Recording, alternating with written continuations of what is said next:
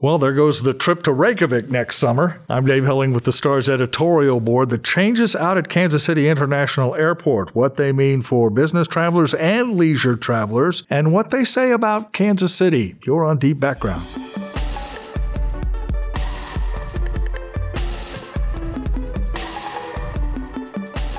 And greetings. Welcome to Deep Background for October 2nd, 2019. Dave Helling with the Star's editorial board. And as always, Leah Becerra, my co-host. Leah, great to have you with us. And Kevin Hardy of the business desk here at the Star.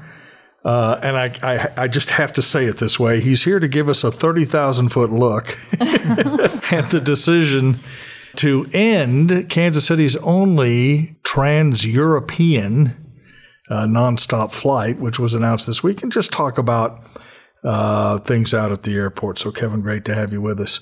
Well, for those who may not have been paying attention, Icelandair, who came to Kansas City a couple of years ago in a great explosion of enthusiasm and attention, has decided to stop flying from Kansas City International to Iceland. Tell us why and what the announcement was about, and really how people responded to it, because I think it was a surprise to folks. Yeah, I think that there was a belief that this would be a good testing ground to see if Kansas City can really sustain a transatlantic flight nonstop somewhere to Europe, which has obviously been a huge goal of the airport for at least the last decade or so.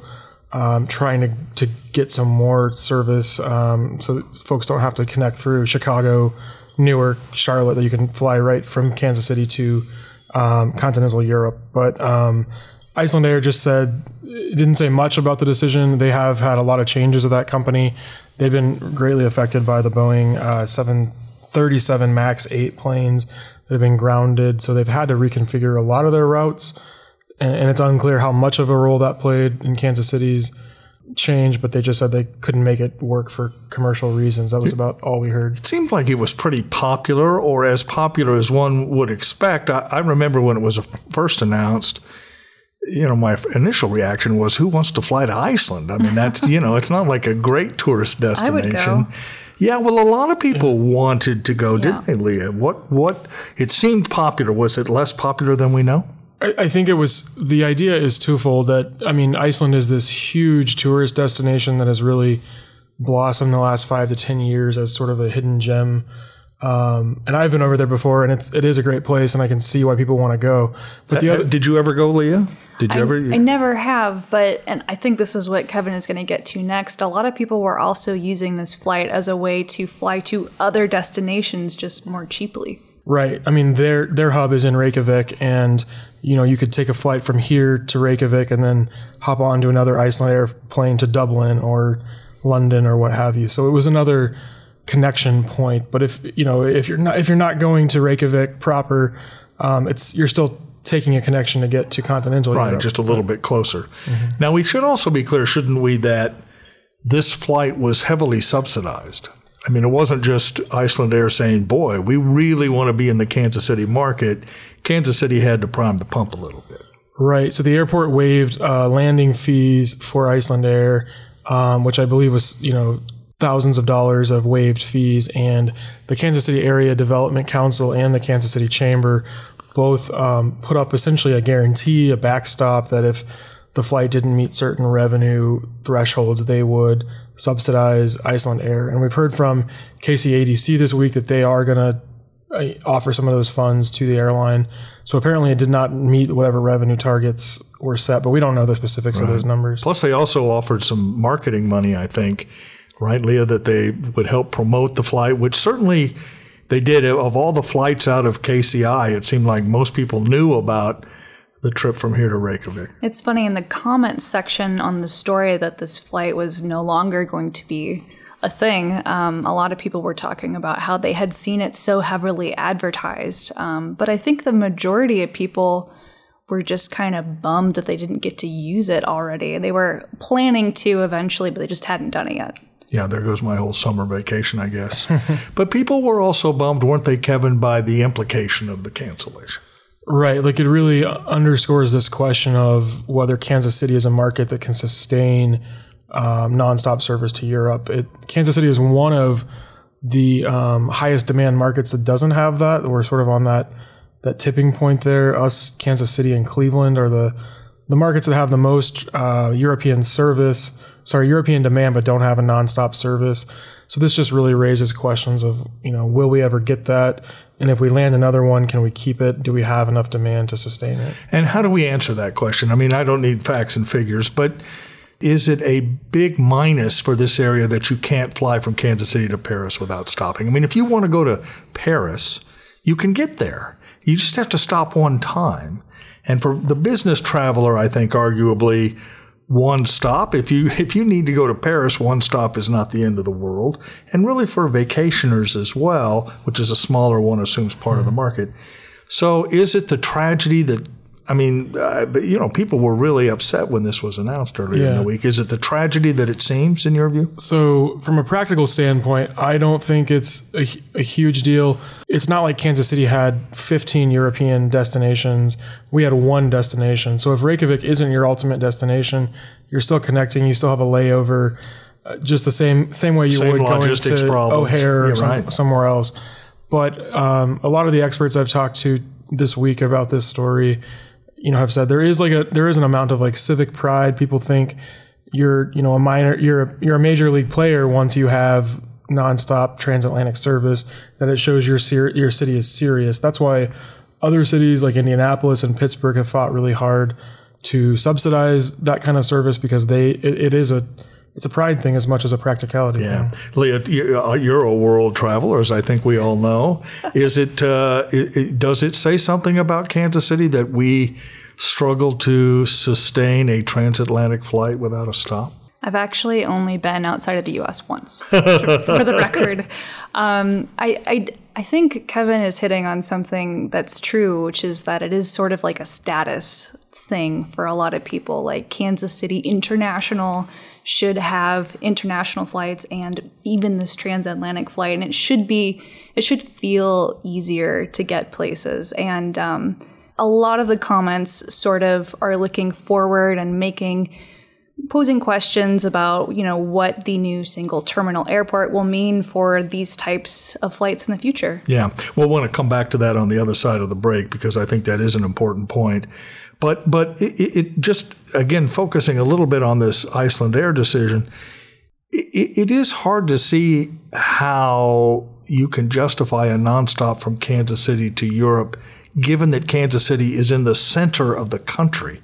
I mean, I get it for Pittsburgh or LA or but we're dead in the middle of the country, and so it's harder, it seems it's just more expensive to fly from Kansas City to London than it is from New York to London. Right. What am I missing there? Anything? And the way that a lot of airlines have expanded their Atlantic travel is by using smaller, more fuel-efficient airplanes, which allows sort of these networks to open up. You don't need these monstrosities that you see when you're at LAX or O'Hare. But the flip side of that is that they don't often go as far. So some people that I talked to this week mentioned that puts Kansas City in a tough spot.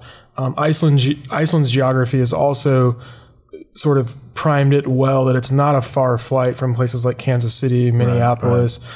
But from Kansas City to London, Kansas City to Paris is a much further flight. I will say I've been overseas one time as a journalist. I had a story to cover, but for leisure, I've never been outside of the country. But I did fly my family to Hawaii about 10 years ago for a week-long vacation, spring break vacation.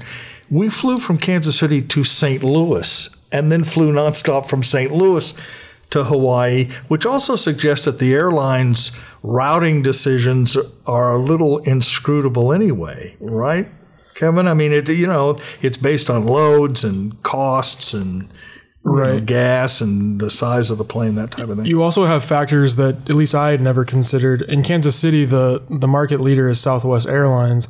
Southwest doesn't do any overseas travel aside from Latin America and the Caribbean.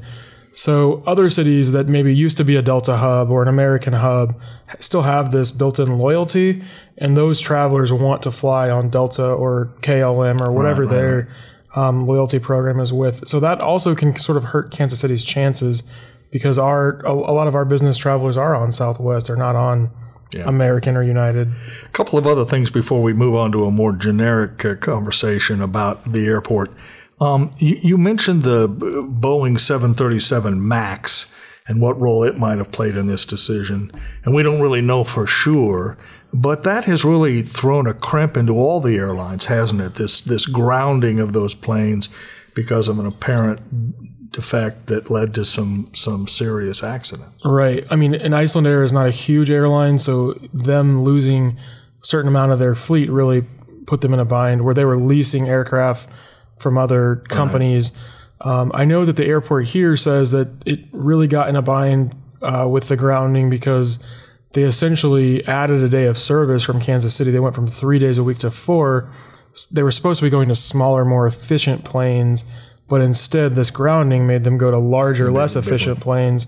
So you had larger, more expensive, more empty planes flying out of Kansas City, and that can't have helped the profitability of the route. Yeah, and it's been just a struggle for all travelers, hasn't it, Lee? I mean, that whole grounding has been really, really a mess. Yeah, I feel like I haven't actually flown that often since it happened, but I feel like a lot of people who I talk to who've been flying a lot more recently have experienced more delays or have seen the plane that they were supposed to fly on switch at a certain point, and that really does mess things up a lot. Yeah. And these airlines don't see, there's no end in sight to this. There's no, right. And they were supposed to end like in August at the latest, and here we are in October, and it's still a problem. And these airlines plan so far out in advance, particularly something like Icelandair that's a seasonal route where they're thinking about next summer and they don't know what fleet they're going to have. Before we move on, there was an announcement as we tape on Wednesday about another couple of flights to Mexico. And I know there was, we're not international to the east, but we are international to the south and west nonstop. I assume that's good news for people who like to go to Mexico. Yeah, I think that just shows the strength of the sort of leisure category is really big from Kansas City, particularly the more like budget-friendly airlines. But today, Vacation Express, which does charter flights and sort of vacation packages, announced a new flight to Cancun, which already has service from Kansas City, but Puerto Vallarta as another location, which we currently do not have service to. So yeah, you're underscoring the international and KCI a little bit more this week. You're also underscoring the idea that given a choice between Reykjavik and Cancun, more people would probably want to go to Cancun from Kansas City, Leah, than all the way to Iceland. I mean, I would still like to go to Iceland. Yeah. Well, maybe you can get there some other way. We're going to take a break. When we come back, let's talk a little bit more broadly about the airport. You're on Deep Background.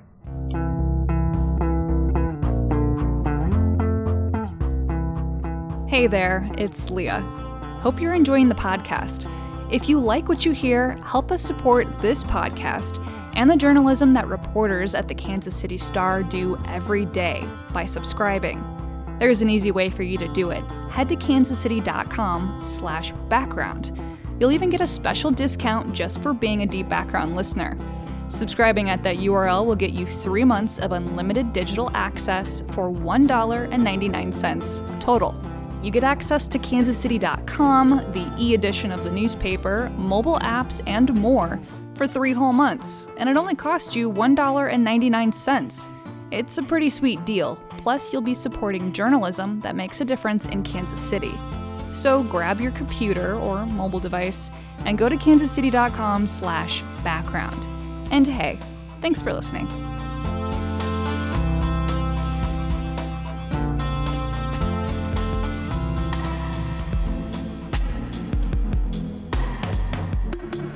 Back with my friend Leah Becerra and Kevin Hardy of the Star, talking about Kansas City International Airport and the decision announced this week to end the connection between KCI and Iceland made by Icelandair. We don't really need to talk about the airport terminal, Kevin, because we've talked about that project a bajillion times. But how much, you mentioned this in the first segment, but let's explore this idea that an airport is reflective of a city's health. Is that true? In your view, is that true? Do cities, I don't think New York sits around and thinks, boy, if LaGuardia is crap, we're in trouble. And LaGuardia is crap, although it is undergoing a massive facelift as well. But is this a place where civic pride is so important that you need to invest money beyond just the terminal improvement to try and, boost the attractiveness of Kansas City? Yeah, I don't know if need is the right word, but I think there's definitely a desire. It's, as people always say, it's the front door. It's the first thing people see when they come to your city. So lots of cities have invested lots of money in making their airports just as nice and spiffy as they can be. So I think there is some truth to that. But there's also, like you said, the health of an airport, and Kansas City is a busy airport. There are lots of destinations served. This isn't a podunk airport that only flies to O'Hare or something. Right. Or it's not like, I don't want to get in trouble, which I may, but there are airports, even medium-sized airports. Wichita is a good example where you have subsidized service. Literally, they come in and buy service because the traffic just isn't, the city just doesn't generate this, or did at one time, did not generate enough traffic. Kansas City doesn't face that problem. It puts 1 million people a month through that airport. Right, and we have. There are enough big employers here that are sending people all over the country, all over the world. That there's just a large market of business travelers. There's also just a healthy leisure travel market, as shown by Southwest, their success here. That was one of the Leah, you'll remember this during the airport campaign. One of the big selling points is, we can get more nonstop flights. That always weirded me out a little bit because you can get where you need to go. I've lived in Kansas City now for, 35 years or whatever it is. And I never sat around and, I really need to get to Minneapolis. There's just no way to get there by airplane. That's ludicrous. You can get almost anywhere you need to go in this country. And so I don't get this idea that we have more nonstops, but maybe readers and others see it a different way.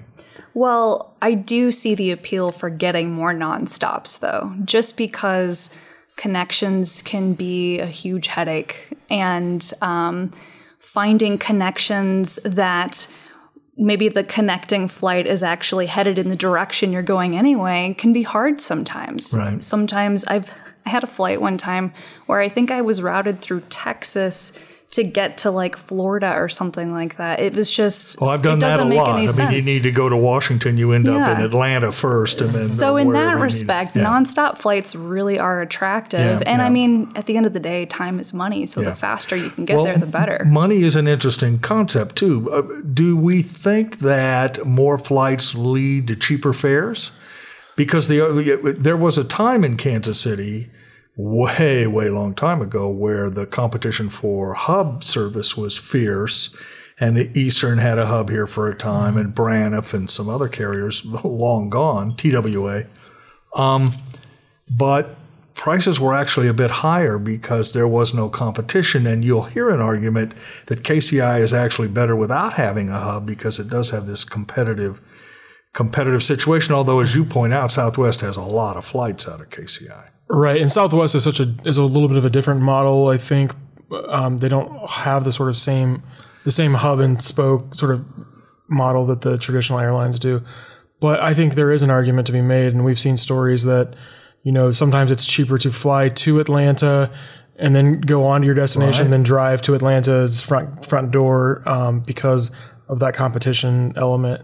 And I know with international flights, that's something that some of my sources mentioned this week, that if we land that one flight to London, that one flight to Amsterdam or wherever else, that flight is not likely to be cheap because it's the only one.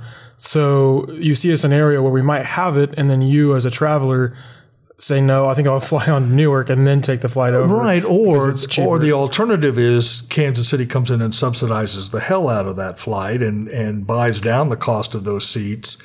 But then you get into a real argument over whether that's the best way to invest your money or not for those who can afford to go. It isn't general tax money typically, right, Kevin? It's out of airport revenues or some voluntary program that the KCADC or somebody else might run. Right. I know here it was not airport revenues or tax revenues. I believe in Indianapolis, the Indiana Department of Economic Development fronted that money, which was obviously taxpayer sourced for their flight overseas. The other thing you have to just sort of think about, I guess, with the new terminal, With an airline like Southwest, they have said that the current terminal setup does limit their growth, and probably the best prospects for new flights are from an airline like that may create more of that hub sense and have more connections. So like there may be an opportunity to grow some of those, but I don't know what. And if you had, Leah, if you had a choice, if you said, look, we've got a little money laying around, we'd like to subsidize some flights. If you had a choice between one nonstop to London or maybe more nonstops to San Francisco or more nonstops to New York or wherever, you'd almost think the domestic flights would be more significant to more people than maybe one flight to London. That's probably true. And I think I would assume that the most vocal community that would love to give their opinion on that would probably be the business travel community. Correct. And we do have to differentiate between leisure and business travelers who do a lot of flying out of KC. Right. And I just spoke to someone who books corporate flights for, Kansas City's biggest employers, or many of the biggest employers, and he said that if you ask the business community what they prefer more, it's flights to unserved cities in the U.S. So whether it's Seattle or Boston or whatever cities we don't have that direct connection to, but those are the real pain points when you're trying to get to a meeting or a conference for a day. I mean, people traveling internationally are really used to the idea of connecting and layovers and all that. And business people are sensitive to cost, just like, I think a lot of people think that businesses just write checks and fly away, but higher fares, significantly higher fares to get from here to Seattle or here to San Diego or something, those are a problem or can be a problem. Right. Many of them have policies about choosing essentially the lowest bid or the lowest provider, so they're constrained by that just as much as the average person flying for fun. Okay. So what's the future hold in your view for service out of KCI? I won't be sitting here 5 years from now. If I am, I've done something seriously wrong with my career. But Leah and Kevin will be here doing Deep Background. And what will the service look like in your view? Will we have more flights? Will we have international flying opportunities? Or is there a sense that KCI is kind of at the ceiling where it needs to be or will be, and the new terminal will be nice, but it won't really impact that one way or the other? I would not be surprised to see some increase in flights. I don't know that means transatlantic service to London or to Amsterdam.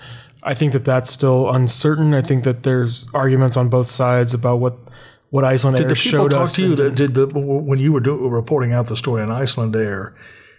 Was there a desire to pursue other flights, transatlantic flights, or were people saying, "Well, this was fun while it lasted. Now let's focus on something"? No, else? I would say the most clarity that I saw was from the airport, which said we're still going to go out there and try to find something that will get people over there because there is a need for it, and they have numbers showing that the demand went up once we had the Iceland flight here. More people flew from Kansas City to continental Europe once the flight was there. So they're going to take those numbers. They're going to take those numbers to British Airways, to American Airlines, and everyone else. But you do think that there will be some expansion, although anyone who thinks that we're going to go from 50 flights a day to 100 or something, you're probably dreaming a little bit. I think it's a possibility. I think or whatever the number is. I want to be clear. I don't know for sure what the daily departures are and arrivals. I think it's likely, and I think you're more likely to see domestic expansion. But who knows? We'll have to just wait and see. What do you think? We'll wrap up with this, Leah. What do you think the demand is for leisure travel in the years ahead? People. It was so expensive when I was young that my wife and I didn't hop on planes and fly for a weekend and wherever.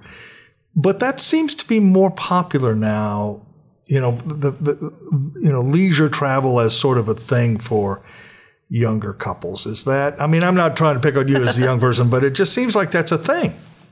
It is. I haven't actually taken a vacation outside of the Kansas City area this year, but I remember right after I moved here, I went on a vacation to Seattle, for instance. And I feel like when people who are, close to my age in their 30s or whatever, they're considering all their options. They're considering what it costs to drive to a place versus fly to a place. And it seems like there's enough competition in that sort of leisure travel market where you can get a very competitively priced, low-cost ticket to these places where it's really fun. Particularly if you think ahead, right? If you know, Particularly the business if you think guy is, ahead. hey, I've got to be in Cleveland Monday, and then they're paying $1,000 a seat. But if you want to go to Florida and know about it 3 months ahead of time, you can fly there extraordinarily. Yeah, these cheaply. usually are not last-minute decisions. Right. I think everybody who's done budget traveling knows that you really need to plan out in advance. There's actually, I remember at one point I Googled to try and remember what this number is, but there's like a magic number, I'm doing air quotes, for the number of days in advance of when you want to take your flight to try and get the cheapest cost ticket. Yeah. And you see so many sales on fares nowadays that the spontaneity really comes when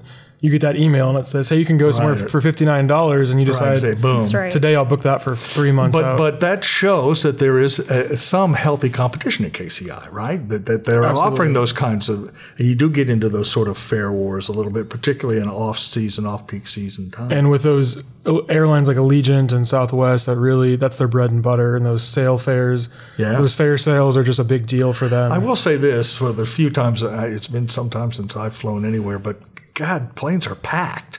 I mean, it isn't like, literally when I was a kid, you could, particularly flying back to Kansas City in the early 80s, if you had a plane that was half full from Washington to Kansas City, you were doing something.